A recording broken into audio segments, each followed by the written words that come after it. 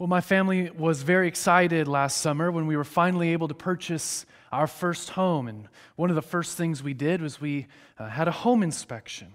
And I'll tell you, the inspector did not do what I would have done. He did not open the door and run through the house, immediately flushing all the toilets to make sure they worked. And he didn't stand back and kind of eyeball how square the walls would be in order to inform me how difficult hanging a picture would be. No, he didn't even run through the house and flick on all of the light switch like my children do to make sure there are no sparks. The first thing he did was got out of his truck, got a flashlight, got on his hands and knees, and started crawling around in the dirt to look at the foundation of this house. The inspector didn't really care what the house looked like if the foundation was sure. Now, this morning, in Jesus' final words of the Sermon on the Mount, Jesus shines a flashlight on each of our foundations. He scrapes away the dirt, and his judgment regarding the home's construction will be based entirely upon the surety of its foundation, the surety of our foundation. So please open your Bibles with me to Matthew chapter 7 and follow along as I read, beginning in verse 24. Everyone then who hears these words of mine and does them will be like a wise man who built his house on the rock.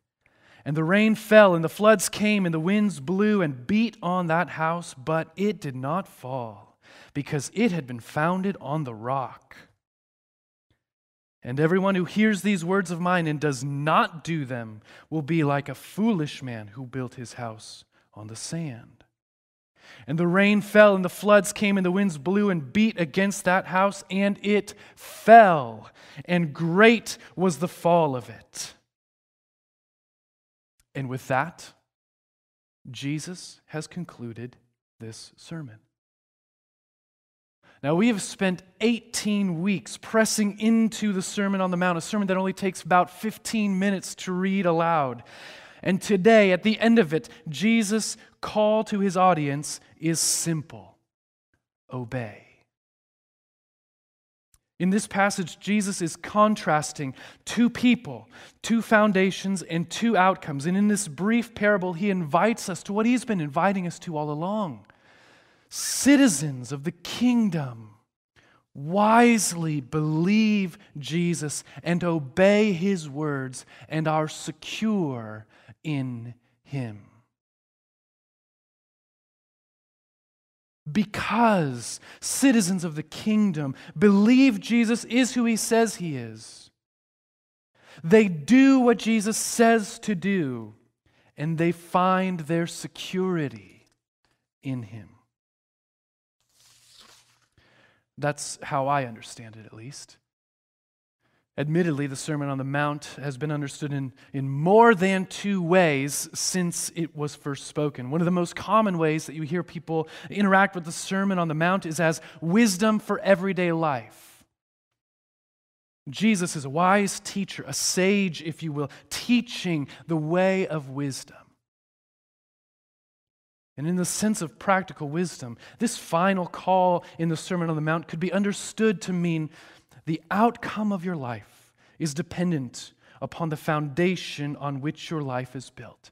And there are only two options, the better of which is wisdom in obedience to Jesus. Now, in our present day, the less popular opinion or way of understanding the sermon is the way in which the crowds actually heard the words Jesus spoke. They did not hear merely wise teaching. No, they heard the voice of authority speaking to them, inviting them to live as citizens of the kingdom of God. And spoken authoritatively, these words, these final words in the Sermon on the Mount, could be understood in a much stronger, much more urgent sense. Before it is too late, obey me. Now you may notice those two options for understanding these final words in the Sermon on the Mount are not that dissimilar. Both present two options, both have a view of the end in mind, and both readings encourage obedience to Jesus.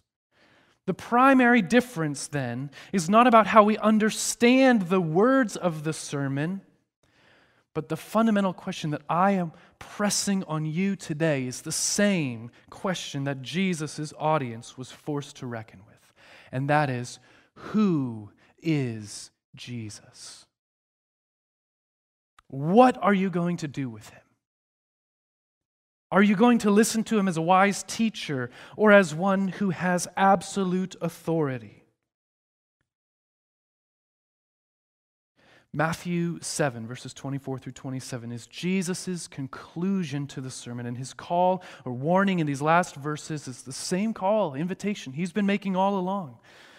So as we conclude our exposition of the Sermon on the Mount today, I think it will be helpful for us to review from the beginning this entire sermon through these two lenses. The first, Jesus as a teacher of wisdom.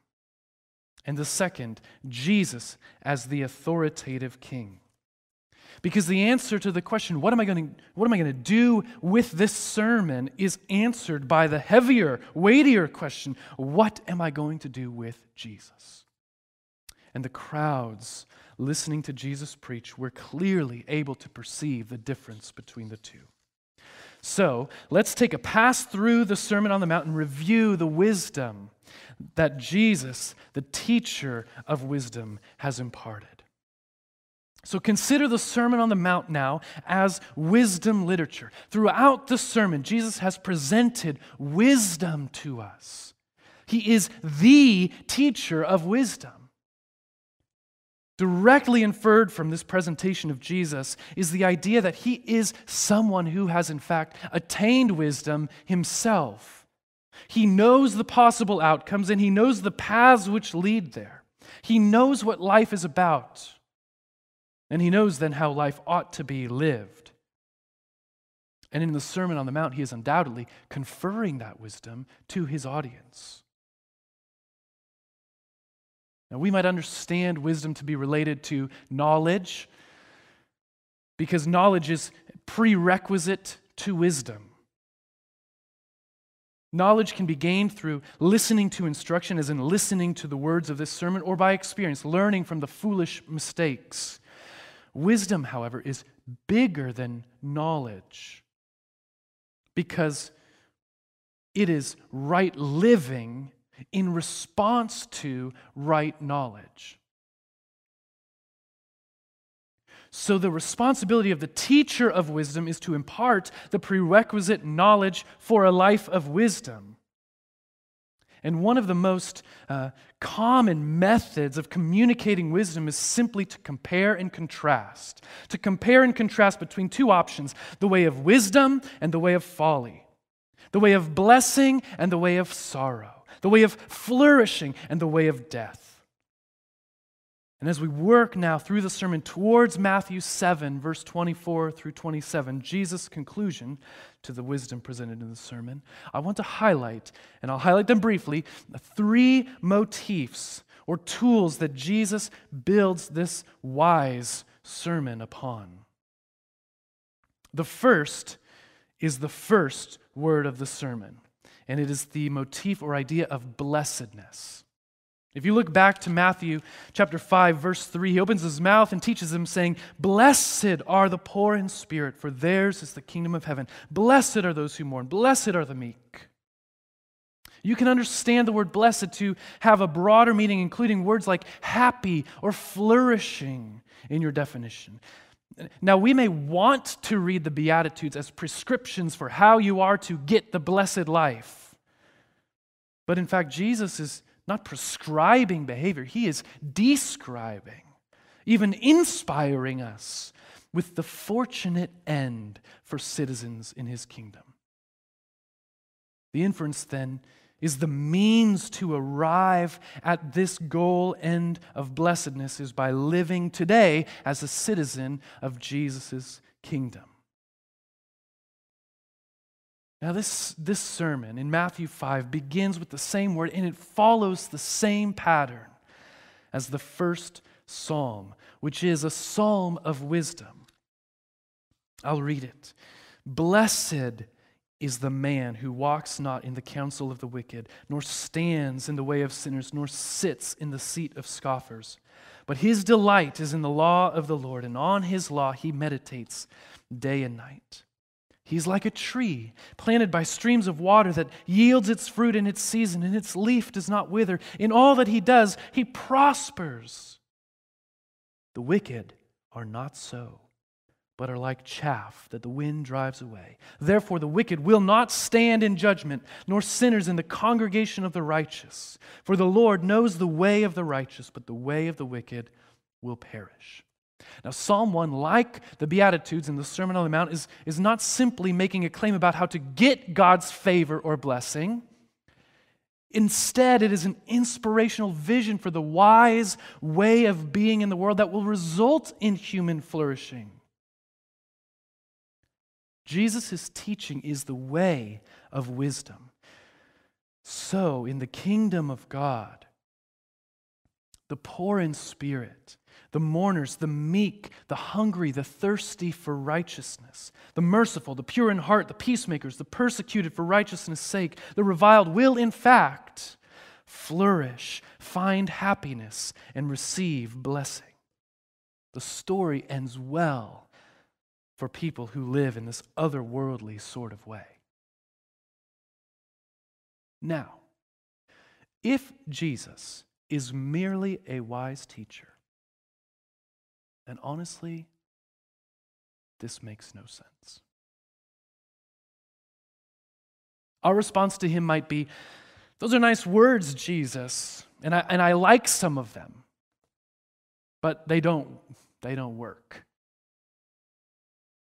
Those kinds of people don't win. So in order for the wise teacher to in fact be wise, we need him to be more than just a teacher of wisdom. There needs to be some upending of the way of the world. The second motif that we find ourselves seeing over and over again in the sermon is that of wholeness. Now, regarding Matthew 5:48, I made the argument several months ago that the word teleos, which is translated as holy or perfect, is better translated as whole or complete. And in this instance, the teacher of wisdom was winking at some in his audience who were expecting him to quote Leviticus 19:2, "Be holy as the Lord your God is holy," while communicating something entirely different.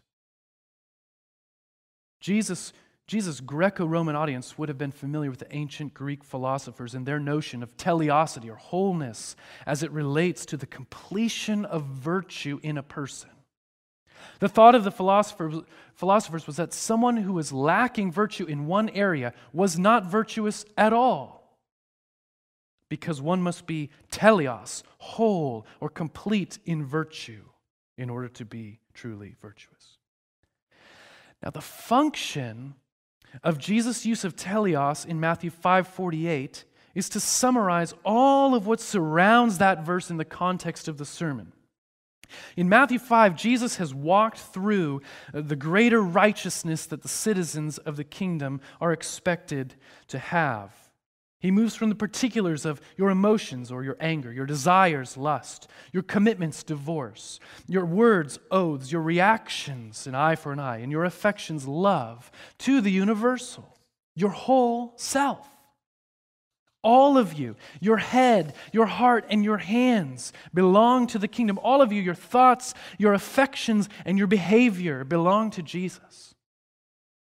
And in Matthew 6, Jesus continues moving from the outward behavior of the righteousness on earth before the audience of man toward the inward heart or the whole person before God.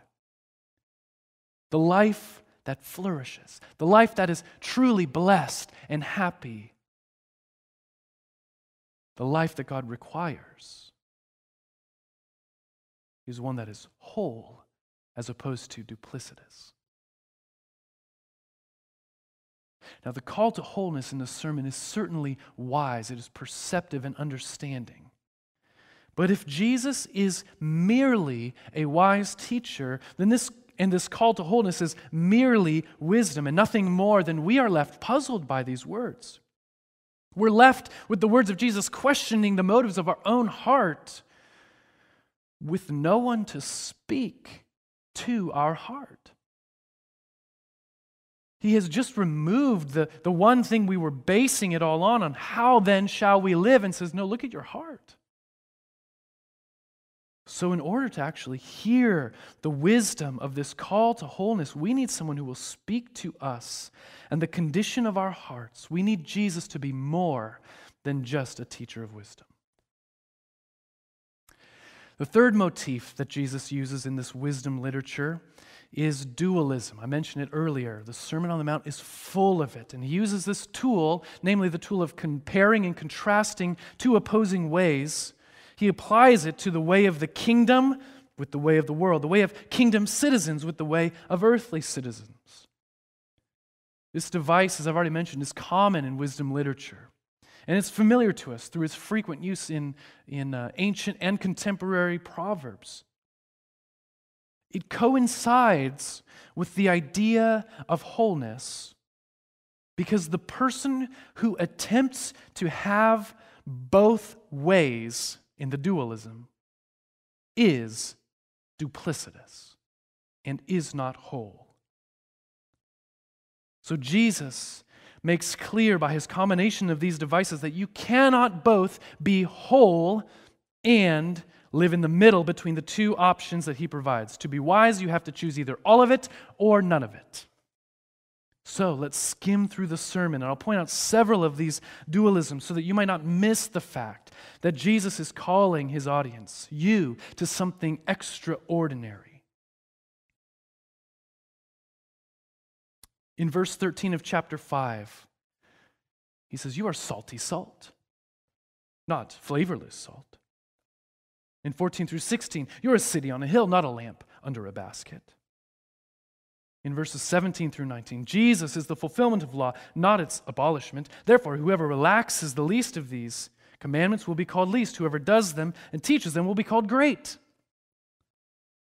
In verses 20 through 48, Jesus argues from the lesser to the greater, contrasting the righteousness of the scribes and the Pharisees with the righteousness, the greater righteousness required of kingdom citizens. And as we turn into chapter 6, those who practice their righteousness before others have already received their reward from man, their full reward. But those who are inwardly righteous will receive greater reward from God. In verses 19 through 34 of chapter 6, treasure on earth is destroyed, treasure in heaven endures. In chapter 7, beginning in verse 1, it is better to take the log out of your own eye than to take the speck out of your brother's eye. And here, Jesus gets very clear in the middle of chapter 7. He uses dualism, and it cannot be clearer that there are, in verse 13 and 14, two ways. One is wide and easy that leads to destruction, and many find it. One is narrow and hard and leads to life, and few find it. In verses 15 to 23, which we discussed last week, there are two professions of faith. One is illustrative of wrong words and the right action, the other is of the right words and the wrong action, compared or contrasted with the one who does the will of my Father who is in heaven. And now the final words of the sermon continue Jesus' juxtaposition of these two positions, two options, by now telling the tale of two builders, two foundations, and two outcomes, making clear that only one of them leads to flourishing. So here in Matthew 7, at the very end, is the climactic call to wisdom. Jesus, as the wise teacher, counsels us to inspect the foundation of our house. It doesn't really matter if the roof is new. If the house crashes, you will have much bigger problems. If the toilet's all flush, but your house is flushed into the bottom of the sea, then you are the epitome of a fool. The wisdom in Jesus' teaching in these verses is readily apparent, even to children who are taught songs about the wise man who stood firm and the foolish man whose house went splat.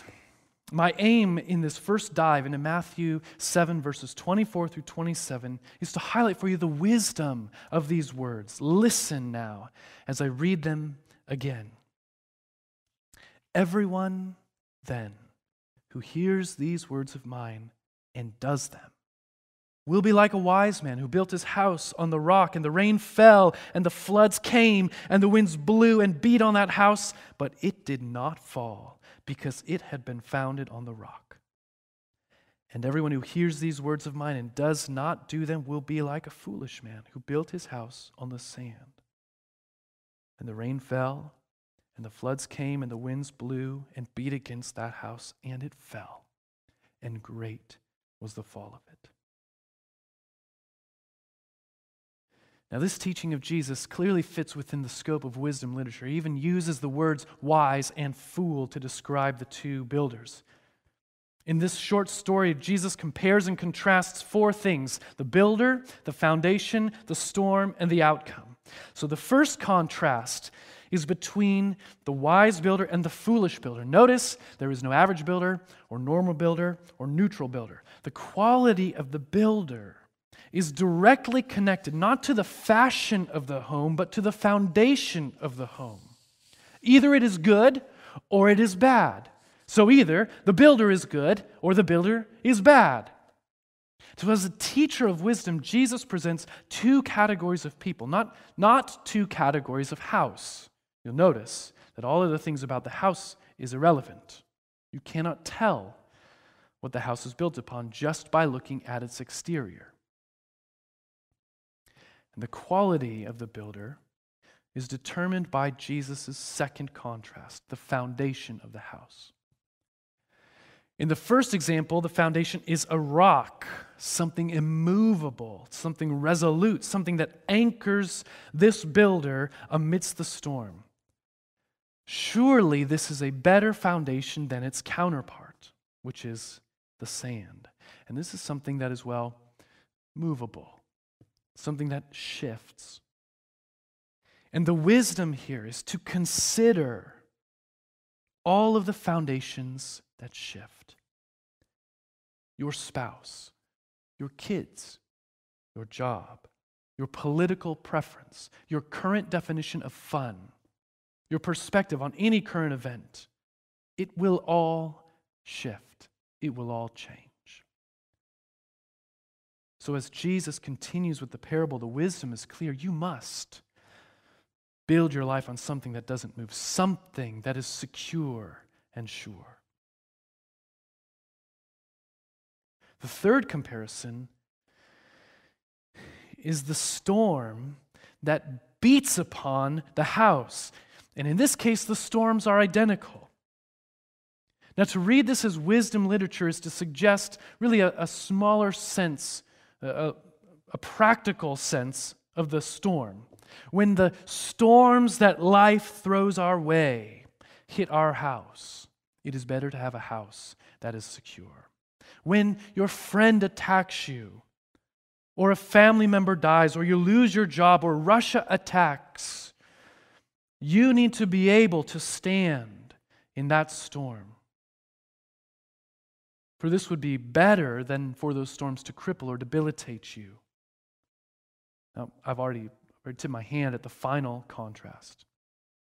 There are two ends, two outcomes, and two conclusions. The house of the fool who builds on the sand will fall. But the house of the wise builder who builds on the rock will stand. The wise person, the person who obeys the words of Jesus, the person who is whole, is the blessed person, the one who flourishes and stands in the day of the storm. Wisdom, as I've said earlier, always has the end in view. And Jesus' teaching here is certainly wise. Now, this is one way to summarize the Sermon on the Mount. It is a fair and a good reading because Jesus is wise. But it is an easy and perhaps incomplete understanding of what Jesus is intending to communicate. And in all honesty, this is why the Sermon on the Mount is so famous, because it's wise teaching from a wise man. We understand it. It sits well with us. We like it. We read it and we get smarter. We make better choices because it is, well, wise. The quality of the teaching in this text transcends its own epoch.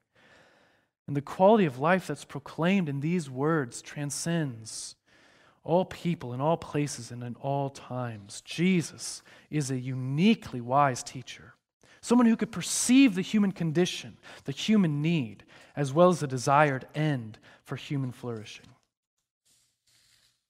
But I want you to notice what Matthew, the narrator, reveals about what Jesus' audience actually hears. Look at verse 28 and 29. And when Jesus finished these sayings, the crowds were astonished at his teaching.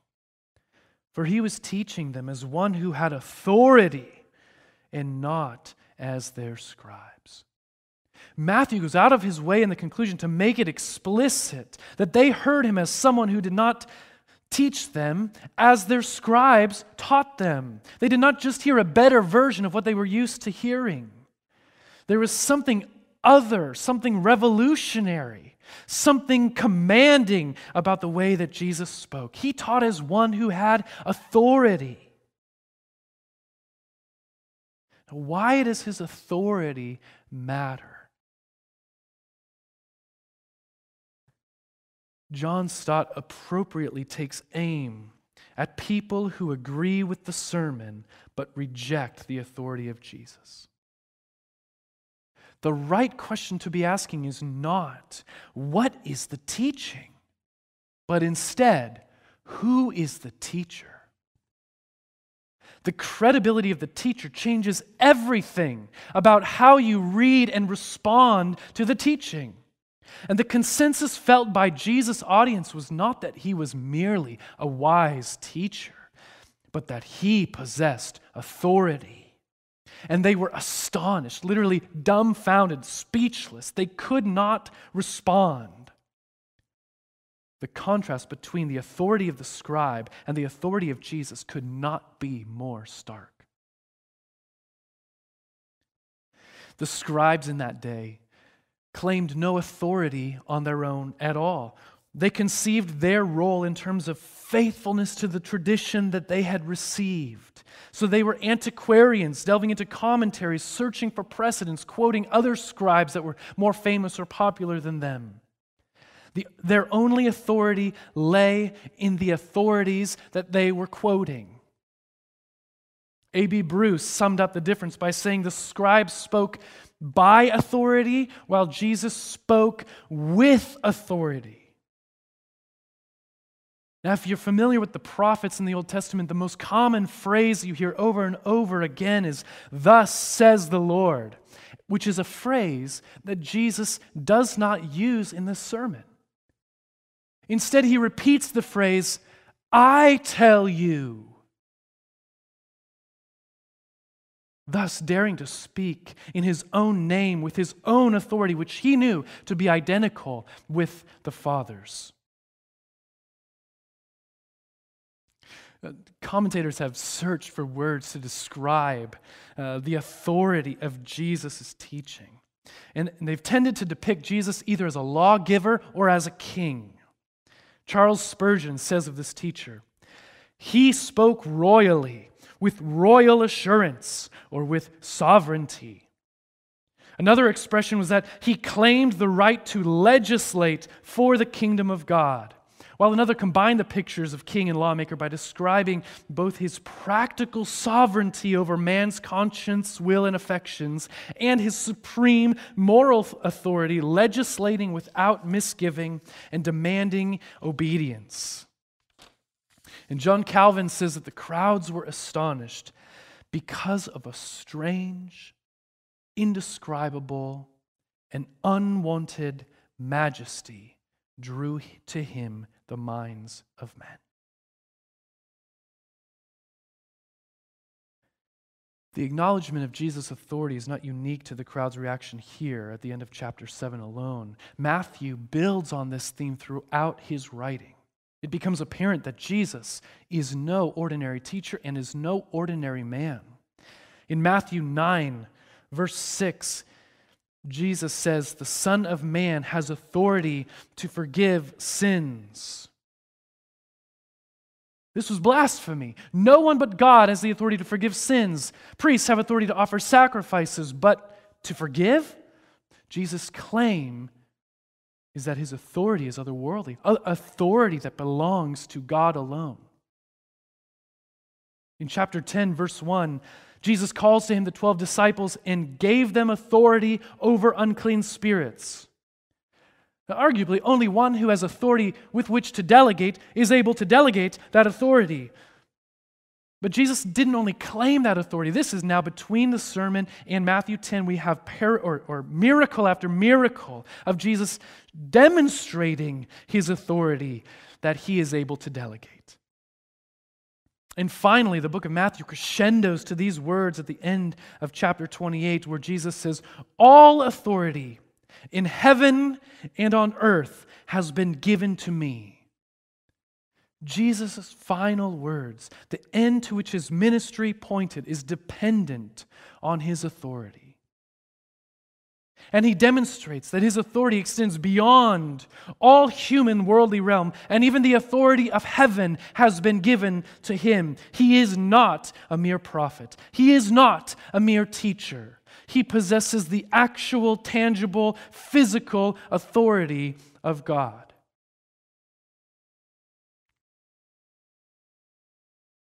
Undoubtedly, if we understand Jesus to be preaching with divine authority, the wisdom contained in this writing is not compromised. No, all of a sudden, the teaching of wisdom holds water. He is not just encouraging wise living as a mortal sage. He is declaring the wise life as the creator of life itself. And the voice of the teacher is the voice of a king, inviting his listeners to a radically different, shockingly other kind of kingdom. So, what happens if we scan through the sermon again and hear it through a different lens, the lens of Jesus as the authoritative king? There are three fundamental realities about the kingdom that Jesus summarizes in the Sermon on the Mount. And while his wisdom illustrates that they are not optional, his authority requires more than just that they're not optional. He requires obedience to the wisdom. The first way he describes the kingdom is as an upside-down kingdom. Now, what I mean by this is that life in the kingdom appears upside down to the way that you would expect the world to work. Because of Jesus' authority, however, you should understand his description of the kingdom to be right side up. Jesus' opening words in the Beatitudes describe the right side upness of the kingdom. He's not guessing at the prospect of a fulfilled life. He knows the fulfilled life. He is rewriting the human code. He's redefining what it means to be human. The clear example of this is in his promise of happiness and blessedness to those who do not get that in this life. The people in the bottom are in reality at the top. The people who lose in actuality win. The people who store up treasure in heaven are in actuality rich. The people who live quietly so as not to be praised by men, in actuality, receive the praise of God. And so as Jesus speaks with authority, we now recognize these words not as mere wisdom, but as a king proclaiming the new reality that he is inviting us to step into. Now, the second way Jesus speaks of this kingdom is as an inside-out kingdom. And what I mean by that is that life in the kingdom begins on the inside and manifests itself on the outside. It begins with the heart, and the heart produces the life of the kingdom. Because of Jesus' authority as God, he has the right and the ability to interpret and fulfill Moses' law in order to create for himself a new people, just as Moses' law established the nation of Israel as God's people. His means of creating this new people, his kingdom people, is by writing the law on their heart. Every kingdom that you could name that is known to man, even the kingdom that the disciples and the people in Jesus' day expected the Messiah to bring, is an outside-in kingdom. An outside-in kingdom is a conquering legislative entity that forces right behavior, and its aim is the complicity of its citizens. An inside-out kingdom, however, is one whose formation and manifestation are entirely different. It begins with the willing participation of its citizens to live by its ethic. It grows as people bow to Jesus and join the crowd. And the flavor of the kingdom, the saltiness, the brightness shines outward in the world. And so as Jesus speaks with authority, we now recognize his call to wholeness, to internal transformation, is not mere wisdom, but as a king inaugurating a new way of life for his people.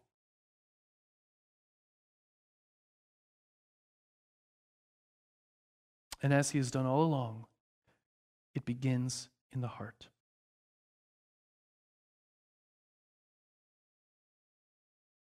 The third way that this kingdom is represented in the Sermon on the Mount is as an already not yet kingdom.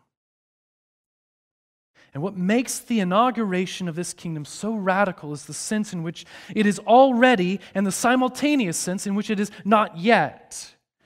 This is most clearly seen in Jesus' descriptions of reward, treasure, and judgment. Clearly, the kingdom is to have imminent, real-life application. But its application is never simply in the present. He always has a view of what is to come. The reason we are to care about the present is because we care about the future. And the reason he calls us to life as a kingdom citizen today is because it matters for tomorrow. Now, I'll spoil it, but here is the end to which the call to bow to Jesus in obedience points. In Daniel 7:14, it says, "And to the Son of Man was given dominion and a glory and a kingdom that all peoples, nations, and languages should serve him. His dominion is an everlasting dominion which shall not pass away, and his kingdom one that shall not be destroyed." In Philippians 2, it says that God has highly exalted him and bestowed on Jesus the name that is above every name, so that at the name of Jesus, every knee should bow in heaven and on earth and under the earth, and every tongue confess that Jesus Christ is Lord, to the glory of God the Father. This is the kingdom into which he is inviting us. This is the kingdom which he is warning us is coming in full. So now, when we get to Matthew chapter 7, verse 24, Jesus' final words in the Sermon on the Mount, we hear not the voice of the wise teacher, but the voice of the King of heaven and earth, demanding that you determine today whether or not your knees will humbly bow to him today or crumple to your knees on that final day.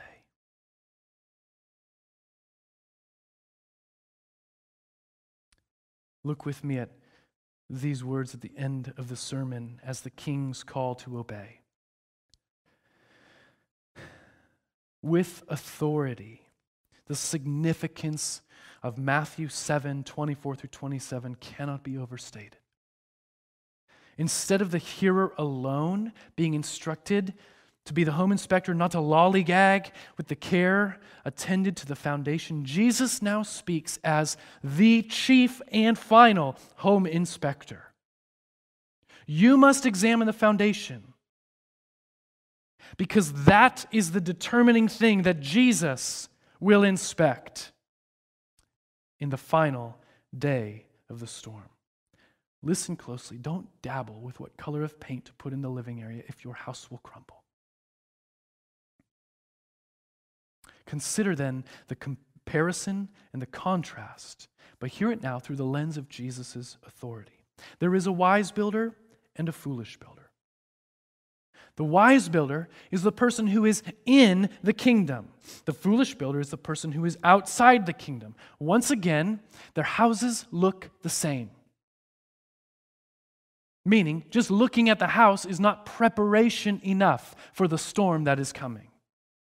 You can't tell if it's going to stand just by looking at it. Just as you can't tell if you are in the kingdom or out of the kingdom simply by looking at your behavior.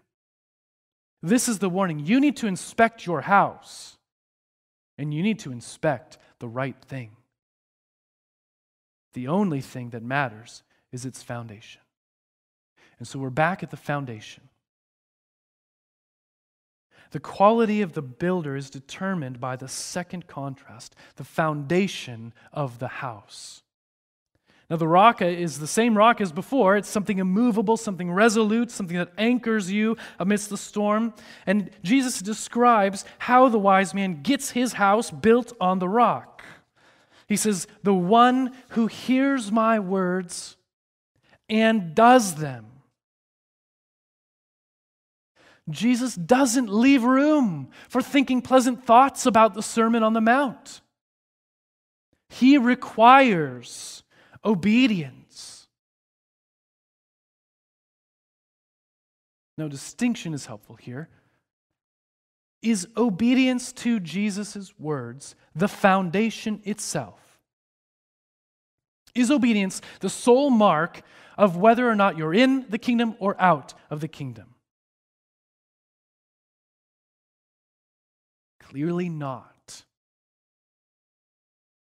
I've already stated it. The question that Jesus drives at is not, what does this sermon, or the words that are to be obeyed here, say, but rather, who is Jesus?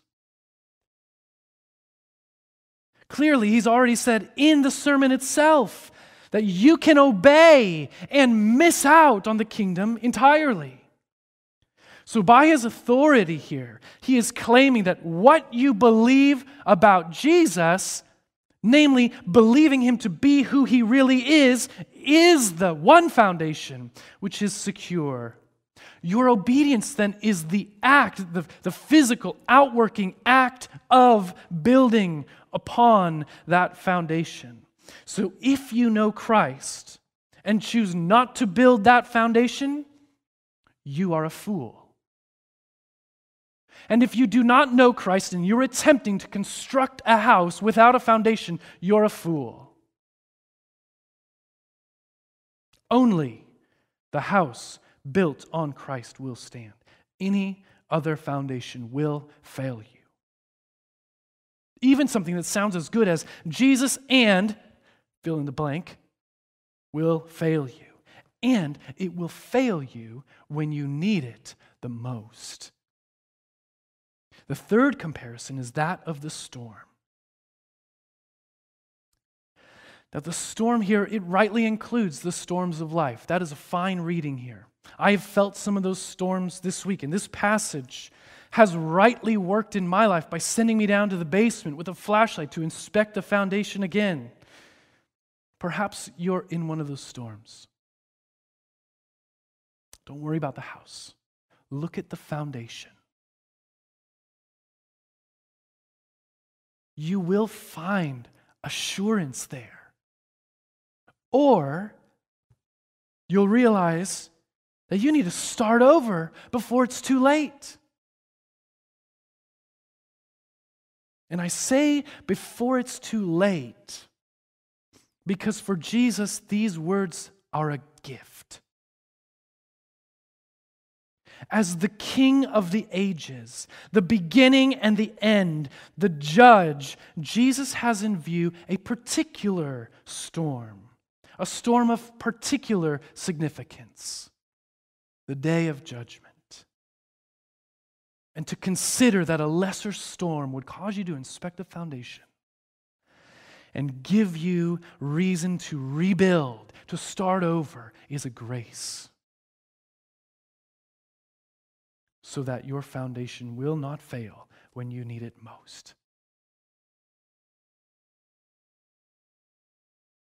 On that day, the fourth contrast is revealed. When that storm comes, all houses that are not built upon the foundation of Christ will crumble. All obedience that is not built on the foundation of Christ will crumble. All success that is not built on the foundation of Christ will crumble, and great will be its fall. But because citizens of the kingdom believe Jesus is who he says he is and do what Jesus says to do, they find their security in him. And with that, Jesus' teaching on the mountain is finished. And the crowds were astonished at his authority. The words of Matthew that begin the next chapter also serve as the bookend to Matthew's telling of the sermon. In Matthew chapter 5, verse 1, Jesus ascended the mountain, just as Moses ascended the mountain to receive the law from God in Exodus 19. But whereas in Exodus 19 it says that God came down to the mountain, in Matthew 8:1 it says that Jesus came down from the mountain. The same God that met Moses on the mountain has met with us, and we follow him down the mountain, astonished at the authority of the God who is with us. The kingdom has flesh to it.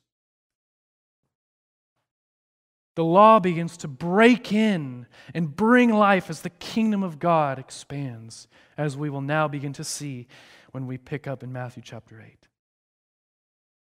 Also in Matthew chapter 5, verse 1, Jesus saw the distant crowds and he approached them, whereas in Matthew 8:1, the crowds follow him. Something happened to them there. And they were no longer mere spectators. They were followers. They did not have mere sentimental thoughts about the words they just heard, but they were compelled to fix their allegiance to King Jesus and follow him. Will you likewise follow him? Let's pray.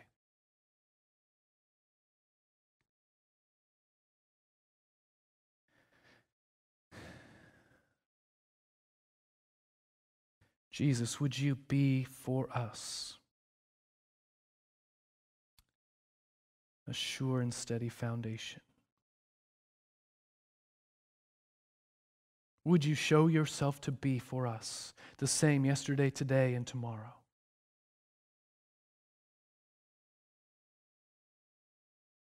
Would you graciously give us hearts that respond in faith, eyes that see you for who you are, ears that hear your words and respond in obedience? Jesus, would you use that to produce something beautiful, to produce a life in us that is so otherworldly, that is so radically different, and yet so extremely secure, that as we follow you down from the mountain, this kingdom would break in to every part of ordinary life in our lives and in those around us. Transform us with these words. Bring us to life with these words. And keep us. In your name, amen.